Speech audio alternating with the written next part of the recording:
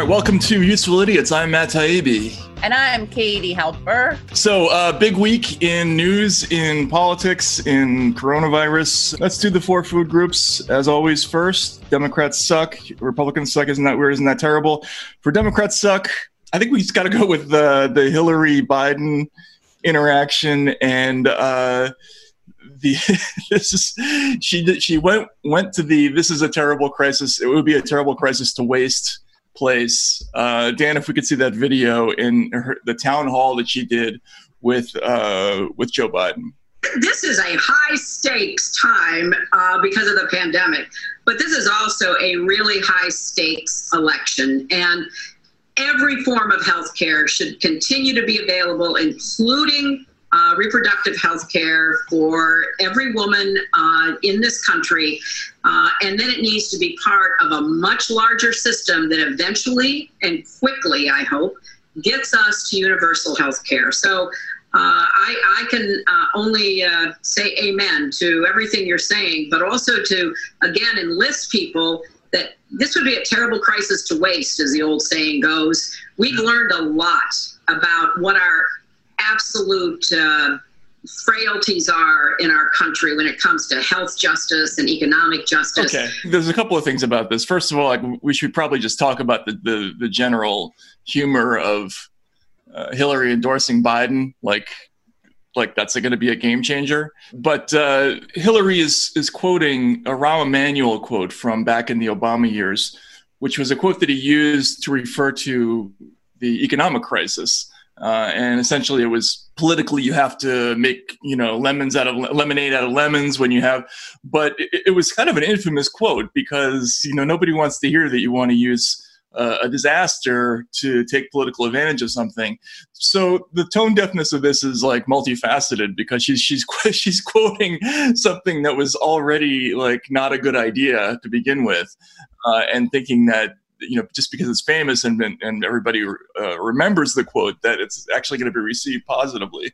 It's just, again, there are certain things you just can't say when you're talking about situations like this. There's just widespread death, misery, disruption, right. And you can't, especially in the context of Hillary Clinton strategically throwing her weight behind Joe Biden.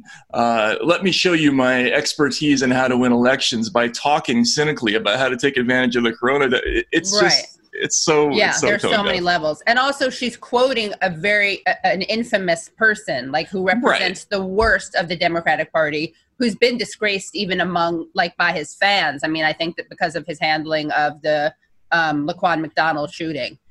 So it's so off on so many levels. It's almost as if Hillary Clinton had quoted herself, the basket of deplorables or something. Right. Yeah, exactly. As somebody once said, a third of the country is a basket of deplorables. Like you wouldn't want to go there. Why go there? Right. Yeah, it is. So. It shows exactly. It does show this utter tone deafness. And what's funny is I totally agree. Even on a moral level, I agree with her. Like you can't, you should be turning crises into, let's be honest. I've said that about maybe the upside of this is that it really shows how important Medicare for all is. But I would never say that, except I just did. If I were a politician, I wouldn't say that. Right. And I certainly wouldn't say that, especially sitting next to a guy who's not doing what could be the really important thing. The guy who's like being super moderate, unnecessarily moderate in a time of crisis. Like, he's right, but he's not doing it, and she wouldn't do it either, I'm sure. I somewhat agree with the sentiment. I think the coronavirus is teaching us all kinds of things about how much our work-centric lives suck and how many things we do that are unnecessary that we can maybe stop doing, like spending half of our lives getting to work and not spending time with our families and all that other stuff. But that doesn't mean I'm going to get on television in the context of endorsing a presidential candidate and saying we can't let this crisis go to waste, as someone infamous once said. Yeah, exactly. As the worst of our party once said. And also, as we can't let this crisis go to waste, Joe Biden, while Medicare for all is increasingly popular, and you are refusing to get behind it. Right. Two other quick things about this. One is that I'm not sure if this is true or not, but it certainly is an interesting visual. It looks like Biden falls asleep in the middle of this confab with Hillary. Dan, can you blame him? Can you blame him? True. America are women. And 1 out of 3 jobs held by women in our country has been classified as essential. So this is an issue that affects all of us, young and old, every kind of America. He's either sleeping, praying, or trying to remember what his website is. Right, yeah, this is 303030. Yeah, exactly. I have an off-brand for myself take, which is that I thought that this was terrible for Biden and kind of amazing for Hillary, because I tweeted something along these lines, but Biden and Hillary are very comparable politically, right? Maybe a little different in foreign policy stuff, but they're pretty comparable. And their affects, are not very different. She has this very Midwestern accent, and he has slightly Midwest, but Pennsylvania accent. They're pretty similar. Whereas with Biden and Bernie, who we were used to seeing during the primary and during the debates, they're so different stylistically and politically, right? Like they don't overlap a lot politically. Bernie Sanders has this very strong, as you know, New York accent, uses the hands a lot. Biden doesn't do any of that. So I actually thought when I saw Hillary next to him and heard her next to him, they just highlighted each other's contrasts. So he just came off as incredibly slow, slower than usual, because Hillary, say what you will about her, and she does quote evil people without realizing how that comes off. She's a fluent speaker, and she's smart. And biologically alive. Yes, and fully alert, as Chris Cuomo praised Biden for being during one debate, fully alert the entire time. Alert, yes. And she is fully alert. And so she comes out, I think she sounds extremely, say what you will about her, rational, reasonable, in control of her facilities. And he comes off as even less than usual because of that, what should be more of a parallel than it is, because of the positive stuff. It's a reverse Dan Quayle. Remember George H.W. Bush, when he nominated Dan Quayle, everyone was like, why are they doing that? Dan Quayle is the biggest lightweight in history. The guy can't spell potato. What's going on? Actually, it was brilliant, because next to Dan Quayle, George Bush, he looked like a cross between, Shakespeare and Niels Bohr or something like that, right? Yeah. The ultimate genius. But this is the opposite. He's standing next to an alert, functioning, competent person who is not a good contrast for Joe. You're absolutely right. Yeah, extremely she's wonky and wonkish. What else was interesting is that, and Natalie Shore tweeted something about this, about how much Natalie Shore is not, she's like a leftist feminist who is disturbed by Hillary's brand of feminism and does not like her politics, and she's a big Medicare for all person. But she tweeted that Hillary really came off well. And more natural in this context. And I do think that's true. I think she came off much better than she does when she's, in other contexts. And I remember that I heard Pat Buchanan say this once. He was kind of like, Hillary in real life comes off as very warm. She's warm and charming. And on television, she doesn't come off that way. She also swears like a longshoreman, from what I understand. Really? See, yeah. I feel like I'd like Hillary if we saw the real Hillary. I hate her politics, but I'd like her personality. Mm-hmm. Are you not surprised that I'm saying this? Well, no, it's a little shocking, but I think it's true. It came out in the speeches that were released in 2016 when she's talking to Goldman Sachs. She's so much more at ease and comfortable and open when she's talking to people who she considers her people.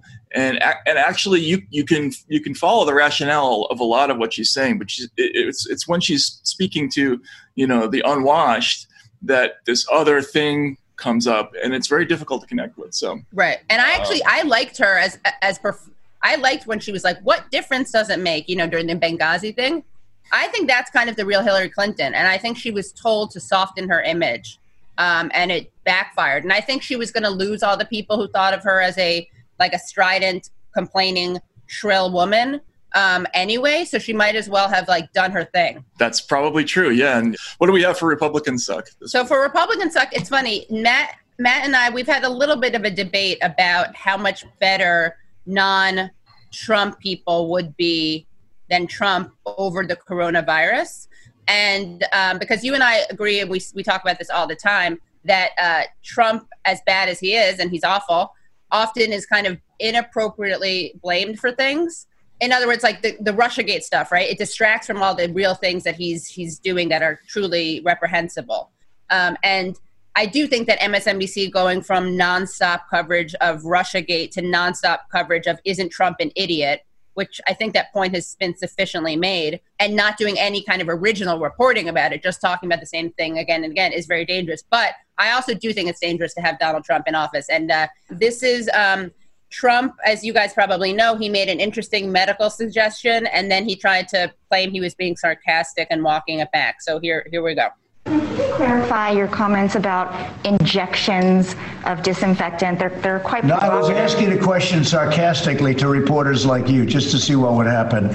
Now, disinfectant for doing this, maybe on the hands, would work. The disinfectant, where it knocks it out in a minute, 1 minute. And is there a way we can do something like that by injection inside or almost a cleaning? Because you see it gets on the lungs and it does a tremendous number of the lungs. So it'd be interesting to check that. So that you're going to have to use medical doctors with. But it sounds interesting to me. So we'll see. But the whole concept of the light, the way it kills it in 1 minute, that's pretty powerful. So that's an amazing clip. On so many levels. And I do think it does speak to Trump's unique failures in this moment. It's hilarious. I think that was off the cuff. I think he thought of it in the moment. Totally. Right? And it's good. It could have been worse. He could have said it definitely works. Like, he was for Trump, he was very cautious about it. For him, he's being like, we'll have to check in with medical doctors, which for him is pretty humble. I'm sorry. This guy went to Wharton, right? Yeah. Okay, he went to a pretty good school. Yeah, for business, yeah. Nonetheless. I know, of course. I mean, I'm trying to make, as you said, make lemonade out of lemons. I mean, the guy's a disaster. And this is what I've been saying about this, that he is uniquely bad at this issue, or on this issue. But people have been calling in. This is what's scary. People have been calling in to ask about that, to see if it's doable. So when I first heard this story, I actually did assume that it was done somewhat more in jest than they were reporting. And then so I read it before I saw it.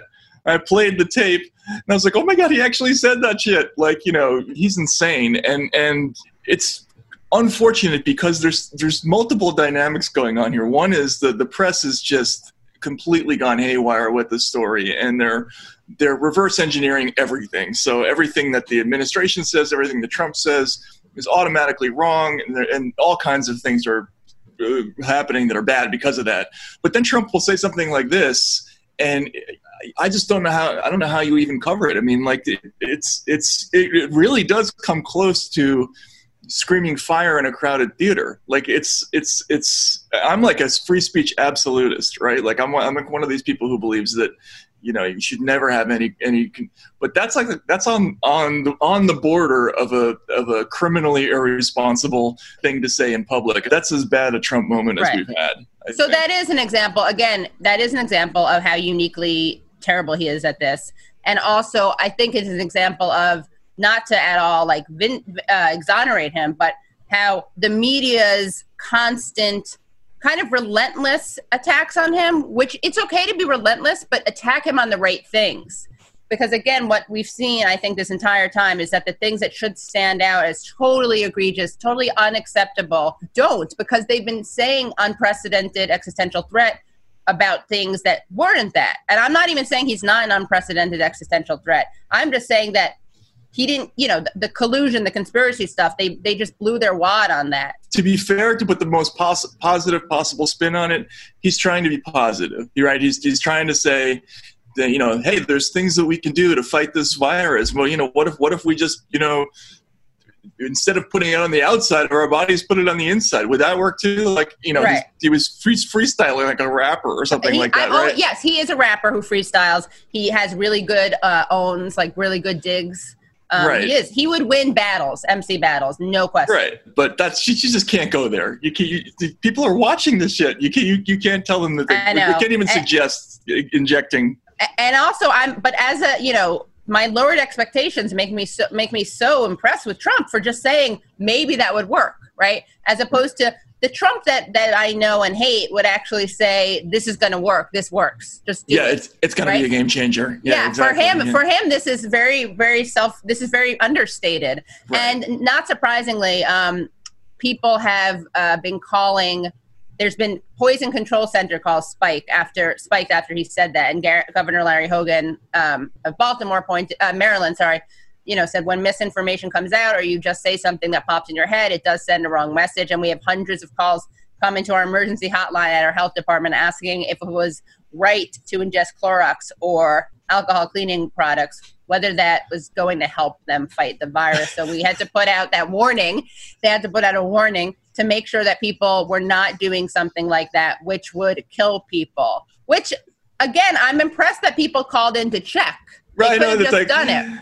If I drink bleach, is anything bad going to happen? Like, that's America. It's just awesome. Exactly. So I think, you know what? It's bringing out the best in our country.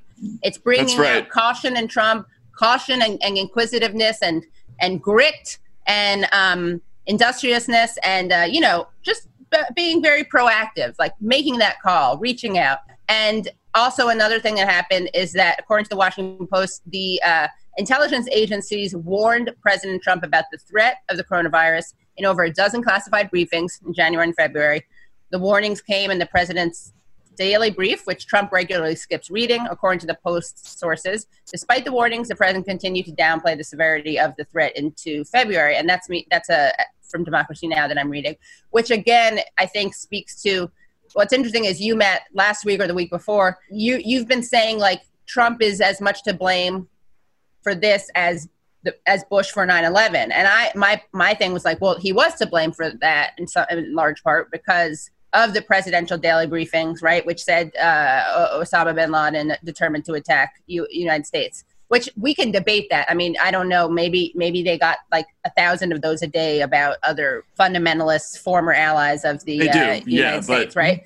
But it is it's interesting because it's a similar thing. And I think Bush didn't read those either. But I think the difference between Bush and Trump is that Bush probably had Dick Cheney read them and summarize, give him like footnotes. So this is probably a topic we should take up at a different time, but there's two things here. Number one, the whole thing about Trump skipping his presidential daily briefing.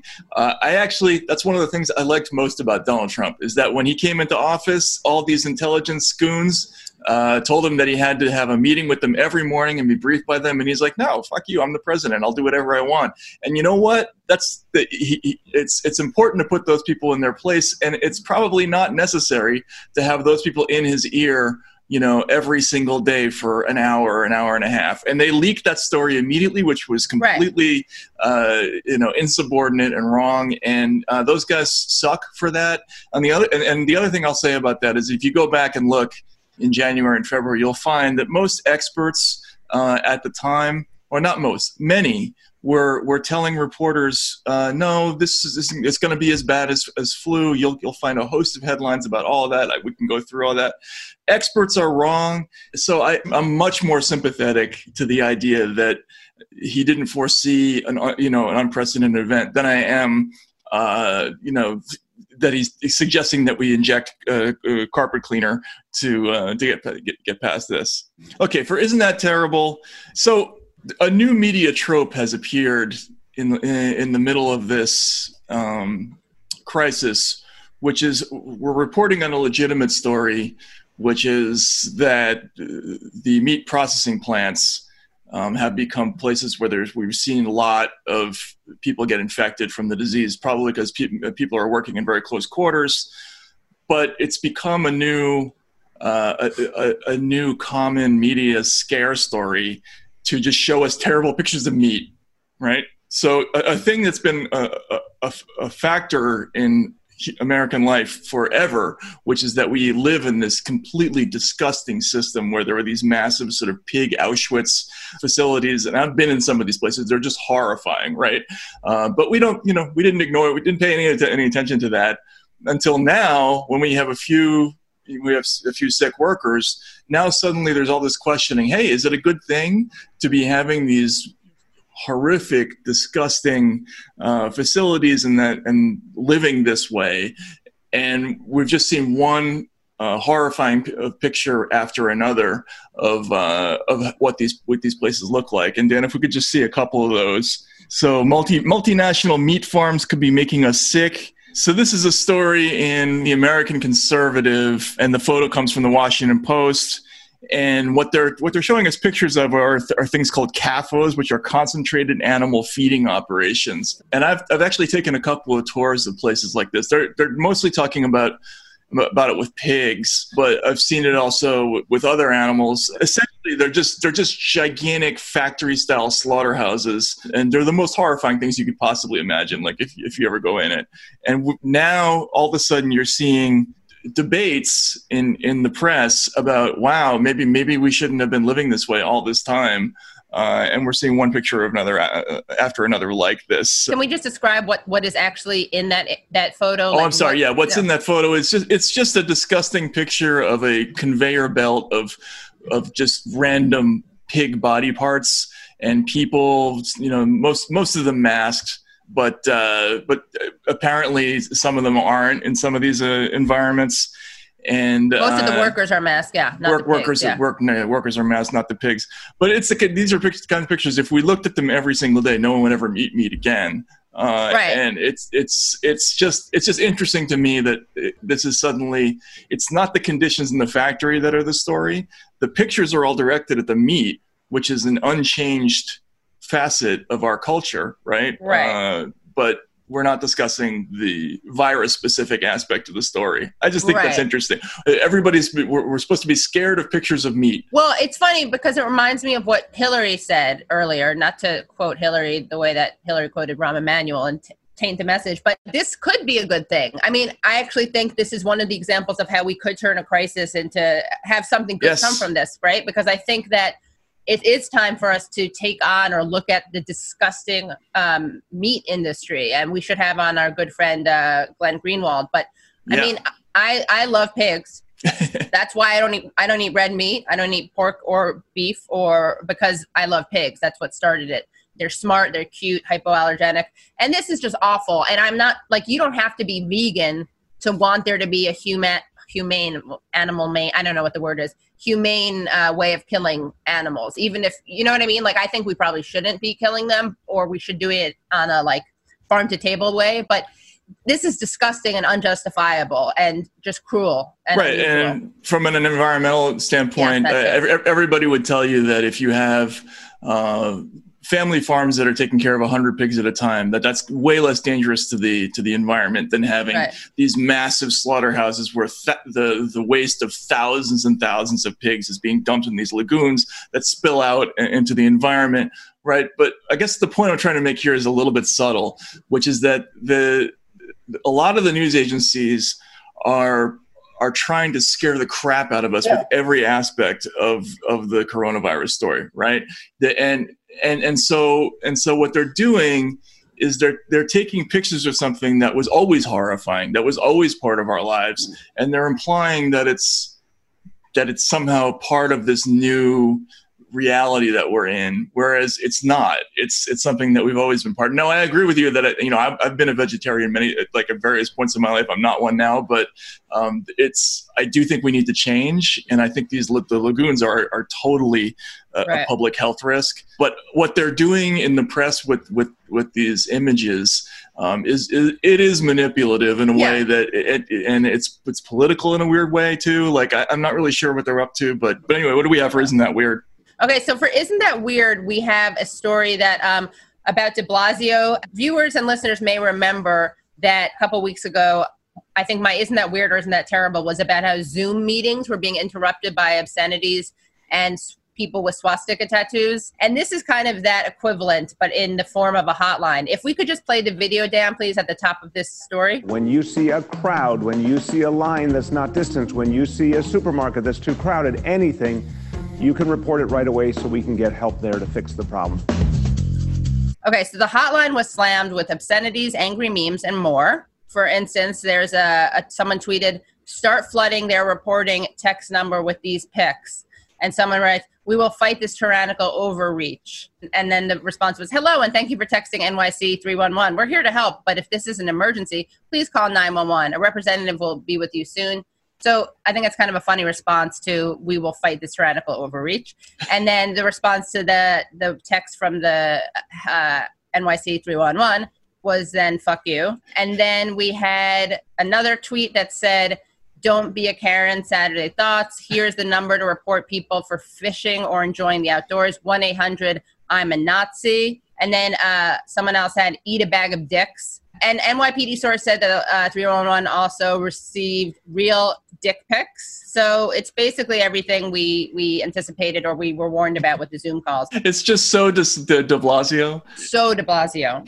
I mean, he's a walking punchline, this guy. I mean, first of all, he's the only politician who's ever killed the groundhog on Groundhog Day, right? It's just so New York, like, the mayor asks for people, New York, yeah. for people to sort of chime in on, if you see something, say something, right? Yeah. And they just send him dick pics. Yeah, and also, it's just great. Here, I saw something. Yeah, this is the Sovietization of America. Like, back in the Soviet days, snitching, which they called knocking,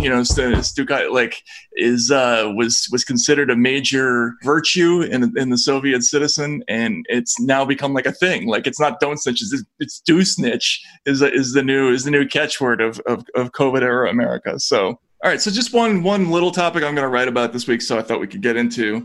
The Atlantic magazine did this story this week, and Dan, if we could just look at the headline from this. It says, "Internet speech." This is the headline in the Atlantic, and it's a co-authored piece by a pair of professors, one named Jack Goldsmith from Harvard Law, and another one named Andrew Keen Woods from the University of Arizona, another lawyer. "Internet speech will never go back to normal." And then the subhead is, "In the debate over freedom versus control of the global network, China was largely correct and the US was wrong." Now, in the body of the piece, essentially what this article argues is that originally the internet was a tool of democratization, right? That because it was free, it was difficult to manage. We encouraged its spread everywhere because it allowed people to speak to each other, and we saw that as a good thing generally around the world. But later, what we found is that countries like China were innovative in being able to control the internet and control messaging. And what these guys are saying is that that's the right thing. And here's a passage from the piece. "In the great debate of the past 2 decades about freedom versus control of the network, China was largely right and the United States was largely wrong. Significant monitoring and speech control are inevitable components of a mature and flourishing internet, and governments must play a large role in these practices to ensure that the internet is compatible with society's norms and values." Right? And so this is, again, we talked about this sort of at the beginning of this crisis, that I was worried about where this was going to go. All right, and this is one of the things that we're already seeing, that there's been a rush to start using these tools. We've seen for years now that they've been ramping up this idea that the big platforms like Google and Facebook and Twitter are cooperating with the government somewhat in eliminating inauthentic content, right? And now we're seeing a thing where the companies like Apple and Google are in this unprecedented partnership to stamp out content that they believe goes contrary to health edicts. Well, it's interesting because that sentence you read, significant monitoring and speech control are inevitable components of a mature and flourishing internet, and governments must play a large role in these practices to ensure that the internet is compatible with the society's norms and values. What's interesting about that is, how sometimes I joke that like Donald Trump and Chomsky say the same things, but their framing of it is totally different. Like when Trump said, like, we're not going to do anything about Saudi Arabia because killing Khashoggi because they just bought a lot of arms from us. Like, why would we do anything about it? And Chomsky would also say, like, well, the reason that Donald Trump didn't do anything about Saudi Arabia. But in this case, it's the same thing, because it's like, you, Matt Taibbi, I could see you writing the sentence significant monitoring and speech control are inevitable components of instead of mature and flourishing internet, governmental overreach, right? And over the internet, and governments must not play a large role in these practices to ensure that and I could see you saying like governments play a large role in these practices precisely to make the internet compatible with norms and values. Right. It's like you would say the same thing, but you would be lamenting or warning about this, and they're just praising it. Yeah, and that's just a major reason why you can't have algorithmic control of the press, because they're going to confuse things, and the people who are charged with reviewing all that stuff, they're just going to be overwhelmed by the logistical challenge of trying to sort out who's saying what and what the meanings of things are. Right. But the remarkable thing about this, and Dan, if we could look at this story that came out this week, CNN Business did a story, the Fox News, MSNBC mirror, Chris Hayes debunks video as Tucker Carlson hypes it.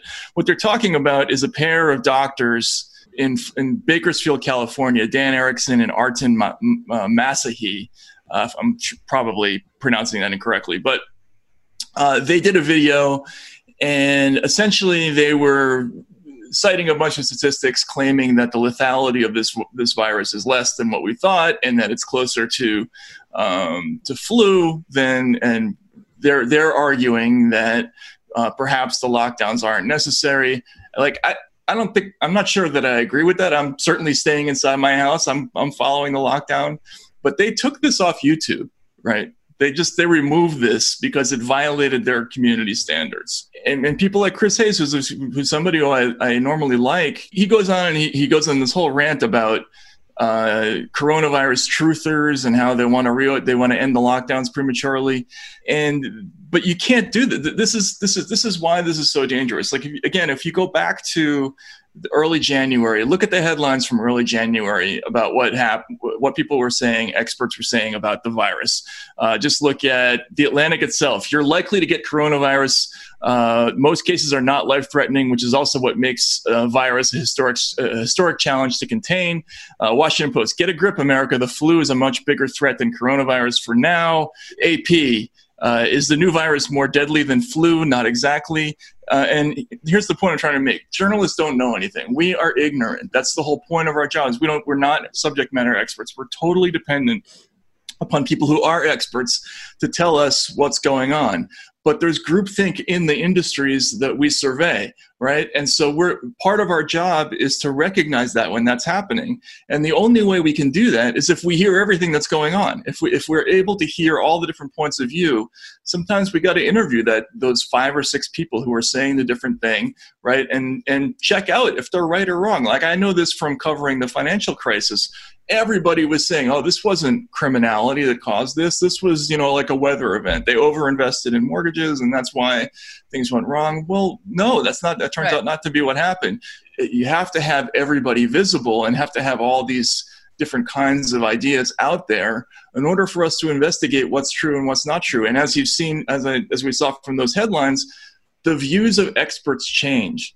So if we're eliminating speech based on what experts are saying right now, almost by definition, we're going to end up excluding developments. Yeah, right. True. Innovations and new discoveries and developments. Yeah, you're right. And so I think this is an extraordinarily dangerous moment for the press in this country, because what people are going to do with this disease is they're going to say, okay, it's the time's over for niceties. We can't afford any of that civil liberties stuff right now. It's just not. Right. And again, I know I made the point about Trump saying fire in a crowded theater and everything, but the bar has to be like extraordinarily high, like way higher than this. And the people having the internet platforms in charge of what information we do and do not say, it's going to kill us a lot faster than any of this other stuff. Well, what I think is interesting about this point is I feel like even people who aren't particularly pro civil liberties would be worried by this potentially, because it does filter out there are people who would say if something is going to result in the deaths of people, we should not let that be said. And you and I mean, whether or not there's a huge debate about that morally and ethically, right? But what's interesting about this thing is that even if public safety is the number one concern, forget the civil liberties thing, like, as you said, multiple ideas have to be aired in order to be taken seriously. So even within that kind of moral framework, even if you don't believe in freedom of speech, it is ironic that this could possibly have the inverse effect by not allowing people thinking outside the box to share those views. To play devil's advocate, though, again, to your point earlier, I mean, I do agree with you in terms of new ideas and innovation, but I think that people could say, well, no, that's what the experts thought now. And precisely because we no longer think that, that's why we have to have some kind of, do you know what I mean? Like, I'm not saying I agree with that position, but I think I wanted to put it there because I think it's something like, how would you push back on that? I don't think it's impossible to, but I wanted to. So here's the thing. The animating idea behind this whole concept that China has it right and we had it wrong, and we can't allow unfettered dialogue, is that we're inevitably what's going to happen is you're going to have drift, right? So we saw this with the Alex Jones thing. When they took Alex Jones off the internet, I didn't like that. I don't like Alex Jones, but I didn't like that, because what's going to end up happening is someone's going to say, okay, well, if we took Alex Jones off the internet, well, how is Ben Shapiro so different from Alex Jones, right? And then it's going to be, how is so and so different from Alex Jones? And then it's Jimmy Dore, probably. Jimmy Dore, right? Exactly. Yeah, and so what these things always expand, but experts, they're wrong. They're constantly wrong, yeah. And that's a major feature of any experienced journalist will tell you this, is that a huge part of our job is to try to figure out when groupthink is going on in like if you were to ask people in Washington, do we need to have 400 bases in the Middle East? Like, why do we need that? Exactly. Right. 98% of the people who you could call who are employed, who work in that field, are going to tell you yes, right? But those people are wrong. They just are, right? Or there's a very good argument that they're wrong. So you can't have a situation where there's this vanguard of experts who are telling us what is and isn't correct, because A, they're wrong, and B, what they're going to do is they're going to start expanding the definition of what's dangerous. Because for sure, a couple of doctors giving a press conference in California, that's not life-threatening. Like, people are not going to go off and start mainlining coronavirus because a couple of doctors gave a presentation. Right. As we saw, people are being very responsible about Trump's bleach yeah, they're calling, right? Yeah, they're calling, yeah. I mean, just to clarify, by the way, I think Jimmy Dore has nothing to do with Alex Jones or Ben Shapiro, but I use that example precisely because people will seek to compare them. Sure. By calling him a conspiracy theorist. So that's another example of the danger of letting this happen, because I think by a lot of standards and definitions, you'd be wiping out shows on the right and on the left. And we've talked about this before, about how the term conspiracy theory it becomes very loosely applied, and the thing that really drives me nuts about this is again the lack of humility by reporters. They're all jumping on this idea that we have to listen to the experts. Their word is consensus. Their word is gone, and the full weight of our approval or disapproval, we're going to throw it behind everything they say. Whereas traditionally, what the press did is we stepped back and said, yeah, let's test all this, let's check it all out, right, and let's not take a position really on it one way or the other, right? But that's not what's going on with this. There's just this anger and approbation, and I think a lot of it has to do with Trump. It's people have gotten mixed up in the scientific debate versus the Trump versus America debate. It's also interesting because I always think of this in terms of the censorship stuff. Like, the people who are most going to be kind of at the receiving end of that are, for instance, people who say anything critical of Israel. Or anything pro-Palestinian. And I think that a lot of the people who support this kind of censorship are actually people who are on the right side of that issue. And they should think about that because, again, the people, oh my God, how do I say this without saying the Jews run the media? Without saying we run the media there. But I do think that's a really important thing, is that people need to check and figure out or see how their own politics jive with these censorship things, because it's not just going to be the people who we think of as racist and toxic and offensive. It's going to be people who are, have problematic views according to, AIPAC. Yeah, you're right. And what inevitably happens in these situations is that once the precedent is established that we can just sort of eliminate certain kinds of speech because we deem it threatening or dangerous, right, is that it inevitably starts being applied to things that you wouldn't agree with, right? Right. And this crisis is opening a door for some pretty radical changes in American society. And I've written a lot about the financial stuff, but this is scary too. What's also ironic is saying that they want to be a mature and flourishing internet. Governments must play a large role in these practices to ensure that the internet is compatible with the society's norms and values. And especially with China, I mean, a lot of the discourse about the U.S. versus China is that we have freedoms, that's exactly our value, right? So it's kind of ironic that people are saying now our norms and values include, cracking down on dissent or on, include government overreach. Right. And this is exactly the mistake we made during the war on terror period, where we said, okay, well, this is too dangerous. We have to abandon the all of our prohibitions against torture, against indefinite detention, against all these things, because we have to win this war. But that was what gave us the moral authority. If you eliminate what's different between your society and these other societies that you're claiming are undemocratic, then what's the point? And now if we're gonna become China in the service of what exactly? I'm not sure what the end game is there. I mean, they would have to, I think, to make this argument, which I disagree with, but if I were giving them editorial advice, I think they would have to say that this is a conflicting norm, that we have conflicting norms and values, right? They should at least say, while we have freedom and free press and dissent, that's an American value, but unfortunately so is protecting citizens. You know what I mean? I don't agree with that claim, but that would have some coherence, because you can't really pick and choose which norms and values you're upholding. Right, except that these people think you can. Right. But they'd have to acknowledge that, at least, that there's that there's some tension there. We saw this with that controversy about the NBA. A lot of the criticism that China would normally be getting for its just awful approach to human rights, political freedom, all of that has been muted by our economic interest in that country. So if I grew up in a decade before you, when the Soviet Union was just this limitless evil enemy that was symbolized by the unfeeling Ivan Drago in Rocky IV, right? And the reason for that is we just didn't do a whole lot of business with the Soviet Union. Sure, right. So we were fighting a Cold War with them, right? We were fighting a Cold War with them.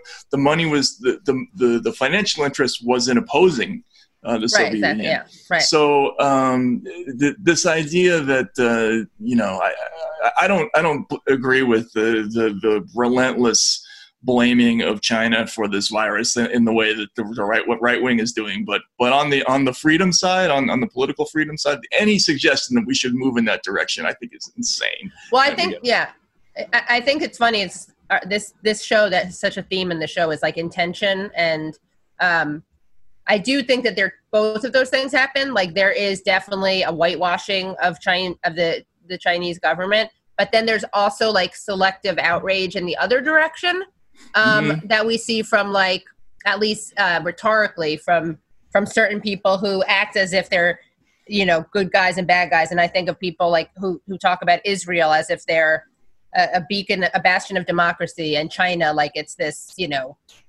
this dystopic country, which you could even say it is the dystopic government, but there is a lack of consistency. I just worry, my secret worry about China always is that China is the model that corporate America likes. Okay, it is a capitalist paradise because it's essentially state-sponsored private enterprise where all the profits are privatized and the losses are socialized. The labor force has no rights.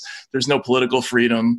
There's no speech freedom. There's absolute control of the internet. And there's a lot of people, I think, who would like that model. I think that's an extreme way of looking at it, but this is an indication of like where the certain parts of the sort of intelligentsia in this country, that's where their heads are at. So it's an interesting argument. It's just something to keep an eye on. So we have a little bit more coming up. Do you want to talk about who our next guest is going to be? Oh my God, so excited. Rashida Tlaib, who is a Michigan member of Congress. She is really great. She's kick-ass. She's outspoken on so many issues, including Palestine. She is Palestinian American, including immigration, including the environment. She's a member of the squad, the so-called squad. And all right, excellent. Well, let's go to that conversation right now. Yeah. Welcome. Thank you so much for talking to us, Congresswoman, Member of Congress Rashida Tlaib. We're so excited to have you on. Welcome to the show. Thanks for having me. So you have something really exciting going on. Can you tell us about the briefing? So we are really trying to come together on exposing some of the, broken systems and things that we have to do to combat, COVID, like the economic divide, some of the most vulnerable communities, and try to really put a human face to it and try to shed light to some of these really bold, progressive ideas around combating poverty, combating the broken healthcare system, what's going on with mass incarceration. So I'm really happy. I know Rep. Ilhan Omar talked about canceling rent and the importance of that. Congresswoman Ayanna Pressley talked about, what is going on with our correction system and folks that are incarcerated right now, and how we need to really work together to, make sure that they're protected as well. And there's so many of these great, bold, again, aggressive ideas that, many folks, both sides of the aisle across the country, outside of Congress, have been really supportive of. But basically the idea is you're going to have regular briefings on the internet, basically, that are going to cover each one of these specific sort of on the ground topics, how people are coping with the disaster, what is and isn't a problem. I know you've talked a lot about things like, people being able to afford their water bills. Is it going to be divided up by topic? Like how is it going to work?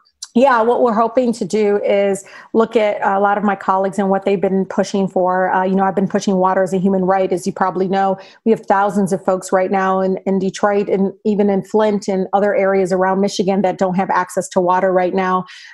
During a pandemic where we're telling people to wash their hands 10 times a day, don't have access to water.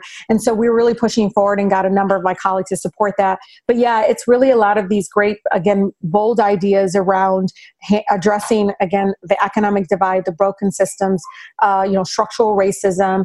We're hoping to really try to take a deeper dive instead of just kind of the headlines that folks will read, but taking a deeper dive of what actually we're trying to change. And a lot of it's structural change. I mean, water shutoffs, people don't understand, didn't just come about. This is something that's been tackling. 15 million people across the nation are impacted by water shutoffs.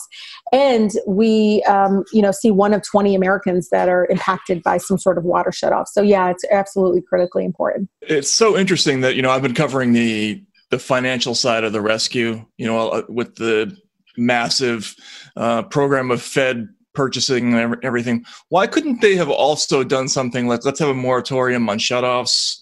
Let's have a moratorium on people being, evicted. I mean, they do that for certain types of people if you have an agency-backed mortgage, but it seems like they could have done immediately with one stroke things that had a dramatic impact on people who are kind of at the forefront of this problem. Absolutely. You get the sense of urgency out there.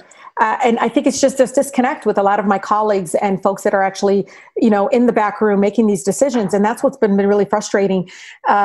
Even though moratoriums, which I'm fully supportive of, I push back against a little bit saying, yes, we do need that. But in 3 months or 4 months, a year from now, when the pandemic is over, those bills are still due. And that's why Automatic Boost to Communities Act, that's what I talked about in the last briefing about reoccurring payments, $2,000 a month for every single person in the United States, every single neighbor, not to be, right now it's so restrictive in a way that I feel like it leaves a lot of our folks out. And we put it on a debit card. A lot of folks don't realize, 25% of folks are underbanked or unbanked.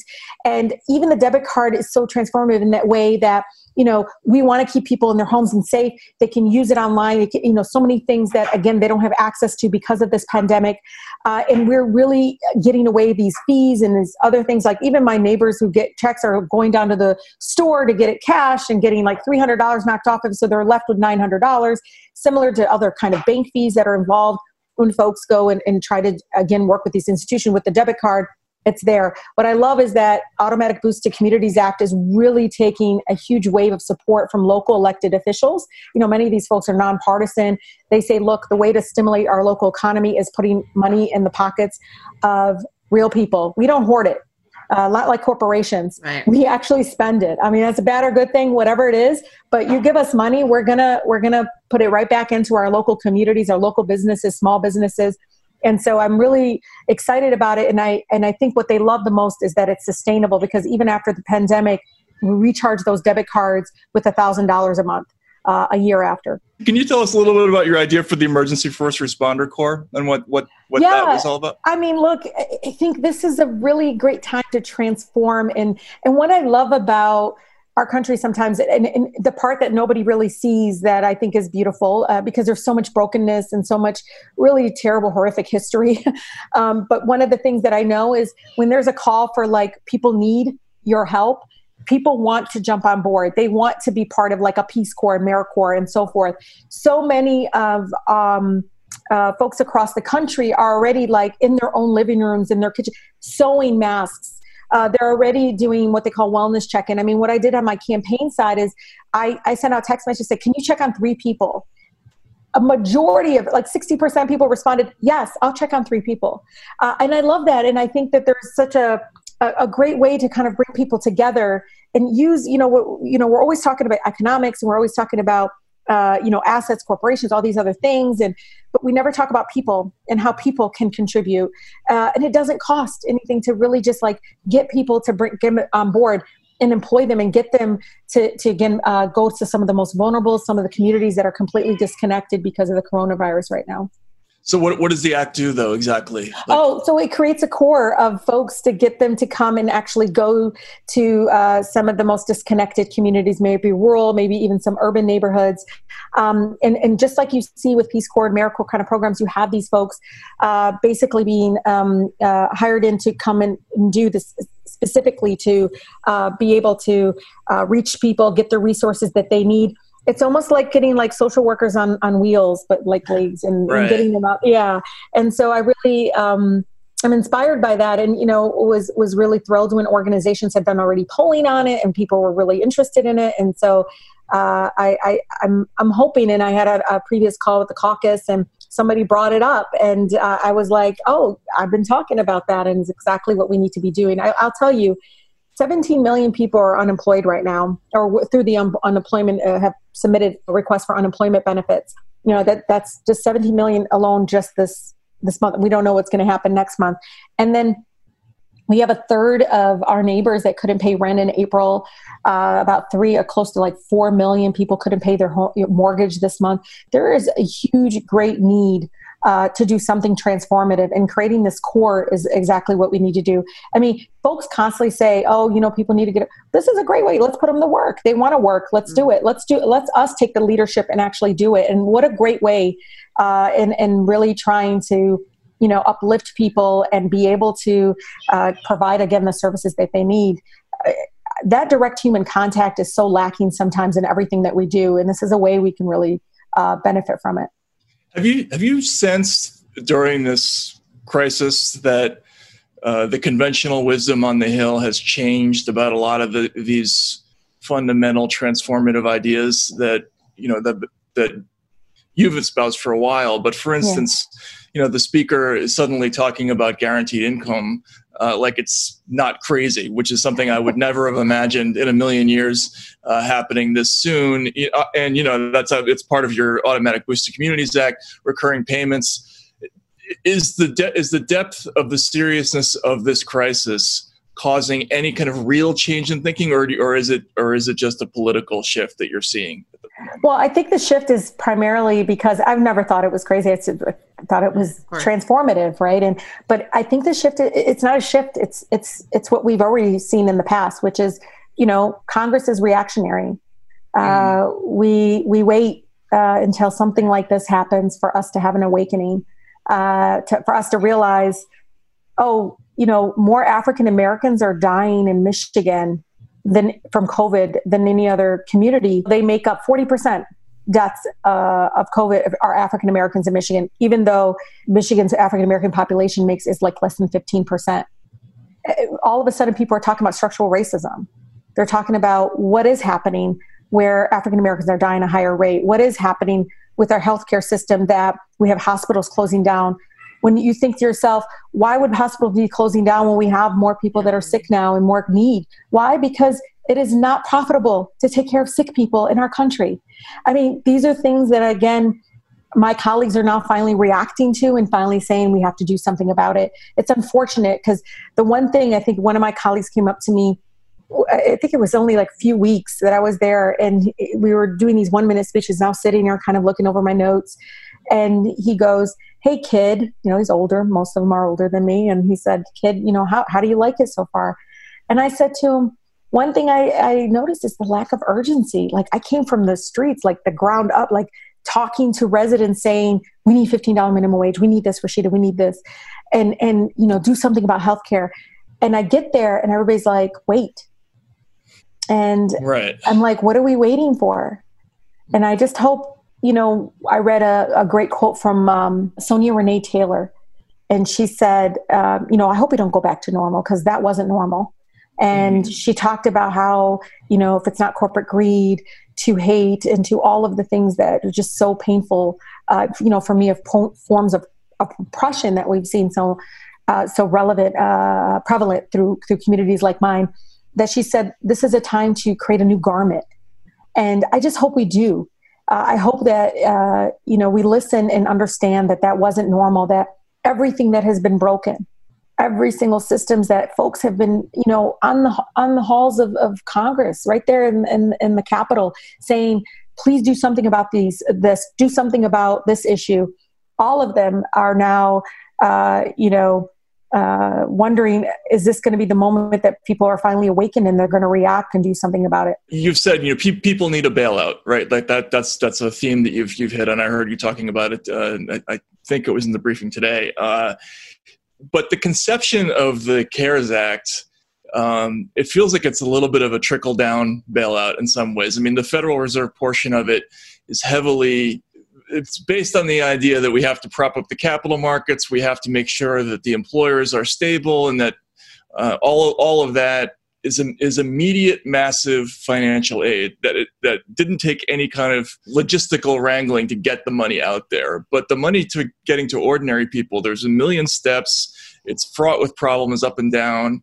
Do you think that there might be a rethink of how to do this going forward? Yeah, because the money keeps running out.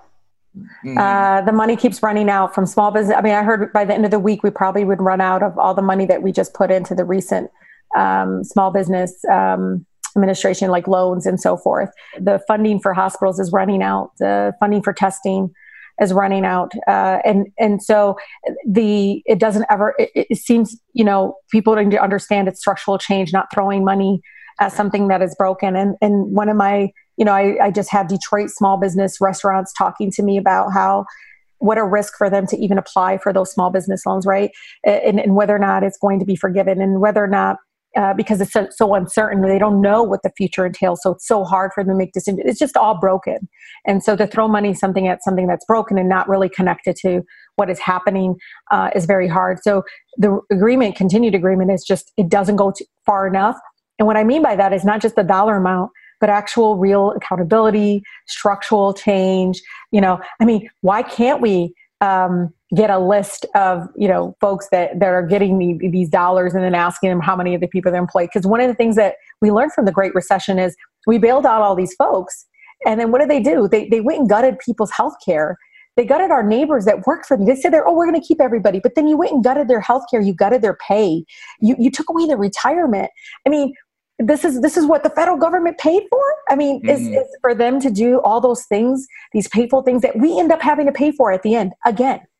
Because we have to get food assistance increased so we can get them food assistance, or to cover the underinsured or uninsured. So, all of it is this cycle. And so I just hope that there is an awakening. The chairwoman, Maxine Waters, today had a call, and it was great because everyone, I think, was on the same page, and she was in agreement that we needed recurring payments, that we needed, I'm sorry, it's the call of prayer right now. Okay. It's Ramadan too. So it was all of these amazing, ideas around, and these bold positions around, like, what do we do about medical debt right now? And what do we do about student debt? And there was real conversations about, well, this is the time that maybe we need some of the structural change. How are we dealing with economic injustices and some of the other issues? I mean, we're even talking about how do we deal with environmental racism, right? Water, access to water, and that impacts a lot of communities of color. I mean, it's crisis, right? But do you see things shifting already in terms of the willingness of your colleagues to act or consider ideas that they haven't before? Yeah, I know. I think there is an appetite. Like I said, there seemed to be a lack of urgency before, and now there seems to be like, no, we have a real problem here, and it's a pandemic, and there's too many uncertainties and too much, I think, brokenness right now that they realize they can't keep it all broken anymore, that they have to do something. Yeah. Do you think it's a moral awakening or a strategic one? Not that you can. No, I don't know what to call it, but again, it's reacting, right? And that's one thing that again, I've only been there a year, but for my community, we've already been waiting, right? I mean, we're the frontline communities. I always tell people, you want to see what doing nothing looks like, you come to my district, you come and see. I'll show you what doing nothing on the climate crisis, doing nothing on poverty, doing nothing on public education. Like, you want to see the deterioration of how we invest in our local governments, who are literally going to go bankrupt because their firefighters are getting COVID. They don't know how to make sure they get access to healthcare and be able to still provide services. I mean, all of this is to say, if anything, they are now reacting to it. I don't know where it's coming from, other than it seems to be a pattern again from Congress that they wait until there's an emergency. Do you find any irony in this? I mean, throughout the last year covering the presidential election and the Democratic primary, there was so much resistance within the party to a lot of these ideas that are suddenly now seeming like they're obvious and necessary. Is there talk about that within the caucus, that, God, maybe we shouldn't have had that discussion that way last year? Or I think we don't have time for it. We're not doing that. I'm really proud of my caucus that we're not doing that. We're just saying, hey, I actually have a bill on that. Mm-hmm. Oh, you do? I said, yep, I have a bill on that. Or another colleague today said, no, I actually have a bill about the student debt issue, and it specifically handles that. I have another, colleague that's talking about, well, this is what I was trying to do within maternal health, for Black maternal health for women, especially during this crisis. So what it is a lot of folks are now coming together, and I think we're listening differently to each other and applying it to, again, what's going on now with the pandemic. As someone who was obviously part of the Sanders campaign, how have you been able to, we talked to Nina Turner last week, who said that she was, she was acknowledging people for mourning, but also looking forward. So how do you think that people can, who had all that energy and passion around this Not Me, Us movement, what can everyone do now, and especially in terms of 2020? Any advice? So before I even got here, I was doing issue campaigning, and I really think that's what moves people to the polls. When I saw 80% increase in folks coming to the polls during my last election. Yes, because I was maybe partly on the ballot, but mostly because of the fact that we were doing Promote the Vote and also legalizing marijuana. And, there was 3 really progressive ballot resolutions, ballot measures on the ballot. I feel like so much of what Sanders was about was kind of issue campaigning. He really put Medicare for all on the national stage, really put a lot of the issues that we've been talking about that nobody really wanted to talk about is, with a sense of urgency that I felt like was so inspiring that he gets it. Like, people don't have time to wait. And so that is something that I'm continuing to work on the grassroots level. Our progressive caucus within the Michigan Democratic Party was like, what now? What? I said, what do you mean? What have we been pushing for before he came along? The same stuff. That's what you continue to do. And so I think it's really hard for people to believe that, but that's exactly what we've been doing constantly. And I'm really thrilled that if there was anything, for me, it's like seeing what is actually possible, this world that is possible, to have a candidate who didn't take any corporate dollars to reach that level of the possibility to become president of the United States, again, without having to sell a piece of their soul or switch or give it, it was so refreshing. It was so like, oh yes, finally, like somebody will speak, like, even if he was kind of like your uncle or your grandpa or whatever. Yes, I'm a Bernie. But it was something, that there was a desire and a need for, and people could feel like they could breathe. And it's like, oh, he's going to say it. Right. And he does. And he kept saying it. And I just think that that's what we're going to miss. And that's what we're going to mourn. But, it doesn't keep us from continuing our, advocacy on the ground and movement work. I have to ask this question. So I covered a little bit of, I covered the Trump campaign in 2016 and a little bit of his rallies last year. And heading into this year, when it was looking like Bernie might be the nominee, Trump was spending a lot of time talking about the squad. He was, to be fair, not so much about you. It was much more about Congresswoman Omar and Alexandria Ocasio-Cortez. But were you? I don't think he can pronounce my name. Maybe that's what it is. That's possible. Sometimes I see him say and I'm like, oh, he can't remember. The one from Michigan. Were you prepared for that? I mean, was that a thought that was entering your head? Like, I'm going to be a character in the general election. Like, and this is not like a thing to you all, but I really don't spend time trying to think about what's going on in his mind or what is he doing or how. All I can do is continue to outwork the hate. While he tweets, I work, that's all I can continue to do. And, was I surprised or whatever? I don't know if I am anymore of anything. But I know to myself, that's exactly what he wants. He wants me to react. He wants me to distract from the work that I need to do, was to continue to speak the truth about the incompetency and continue to letting people down, every single promise, the lawlessness, all those kinds of things. And so, I'm not your, typical polished politician. I'm more of an advocate and a social worker at heart. But, all I continue to do is, push forward what, my residents are asking me to do and keep moving forward without allowing anything that he does to distract us. I think that, folks ask me all the time to come, and I can't read minds. I don't know what he's thinking. All I know is that it hurts people when he continues to do it, because it might be targeting me, but there are a lot of people that find it very painful when they see the president of the United States attacking people solely based on their ethnicity or their faith. So I want to follow up on that, because I think it's such a refreshing and interesting point. Yeah. Everybody in the Trump era who engages with him, it ends up going wrong somewhere. And it seems like you and also Senator Sanders, that his strategy was always to kind of just talk past him, continue focusing on the issues, right? Just don't even acknowledge, don't think about it one way or the other. Don't even worry about it. Is that the best way to deal with Donald Trump? In other words, politically and morally and ethically and all other ways, is that the best way to handle that kind of politician? I don't know. All I know is that's what works for me and my district and the way I've dealt with it before.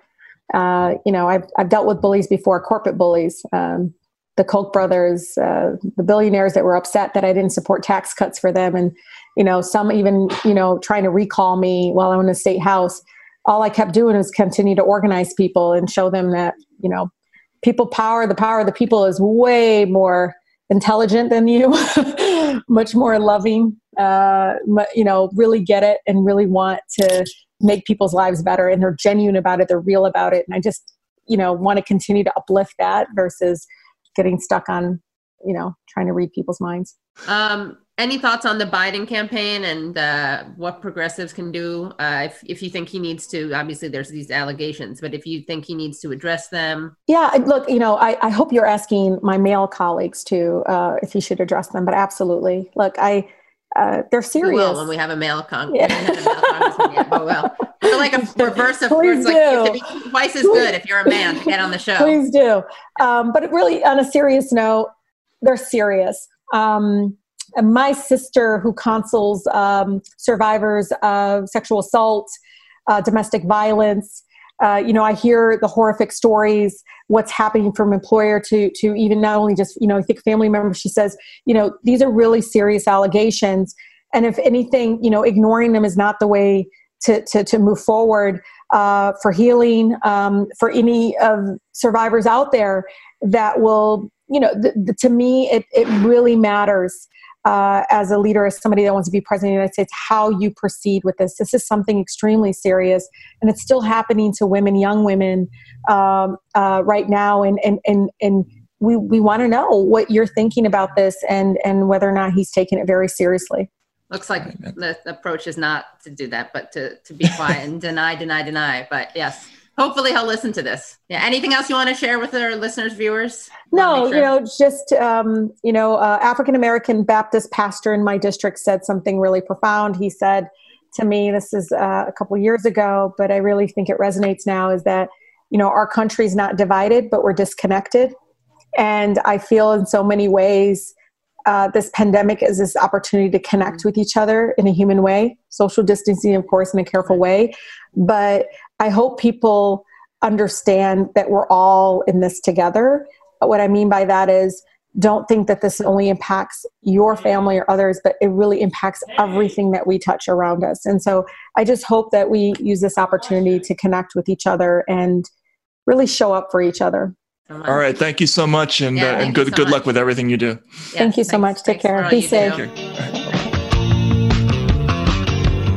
We learned a lot. We learned something today. And, she gave a lot of really interesting answers about, the kind of disparity in the bailout, but also, about the Tara Reade story. She was pretty upfront. And I think, what your question gets to is that there's going to be substantial dialogue within the Democratic Party about how to handle this going forward. And it's not going to be something that people are not going to talk about anymore. It seems pretty clear.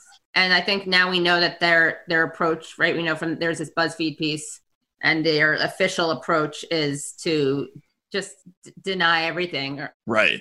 That's not workable. And also the initial, this is a weaponization of Me Too thing, which the Republicans are surely going to flip that on them come general election time. But we'll see when that happens. We can talk about that a little bit more. Yeah. But, and then this frustrating thing where the mainstream media, I don't even know what to call it, the mainstream media refuses to talk about something, and then only the people on the left and the right talk about it, and then they get to stigmatize it as a fringe thing.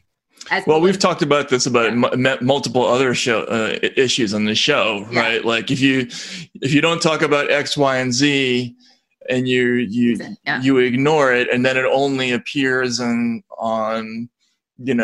Consortium or Fox News or whatever it is, you can't just say, oh, that it's bad because it appeared in that news outlet, which is what happens with a lot of issues these days. Yeah, so exactly. that's a common feature of this media landscape. So, but that was interesting to hear her talk about that. So, all right, great stuff. We're going to have a lot of interesting things to talk about next week as well. So thanks for tuning in. Listen to us, subscribe.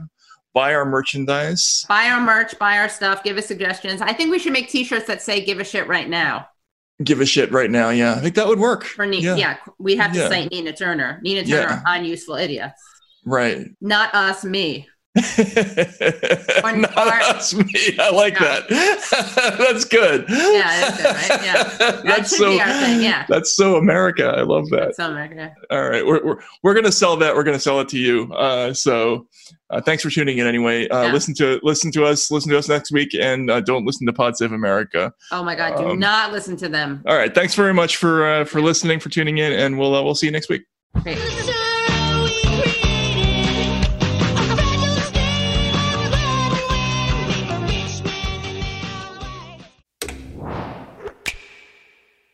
The Bigger Pockets portfolio of podcasts are worthy of your investment. We're having a real conversation as real estate investors. New episodes available every day. It's important to buy where it makes money and not necessarily where you want to travel to. Bigger Pockets, On the Market, Rookie Real Estate, or Money Podcast. The purpose of flipping is to create more cash so then you can reinvest into other types of properties. The Bigger Pockets Podcast on YouTube or wherever you listen.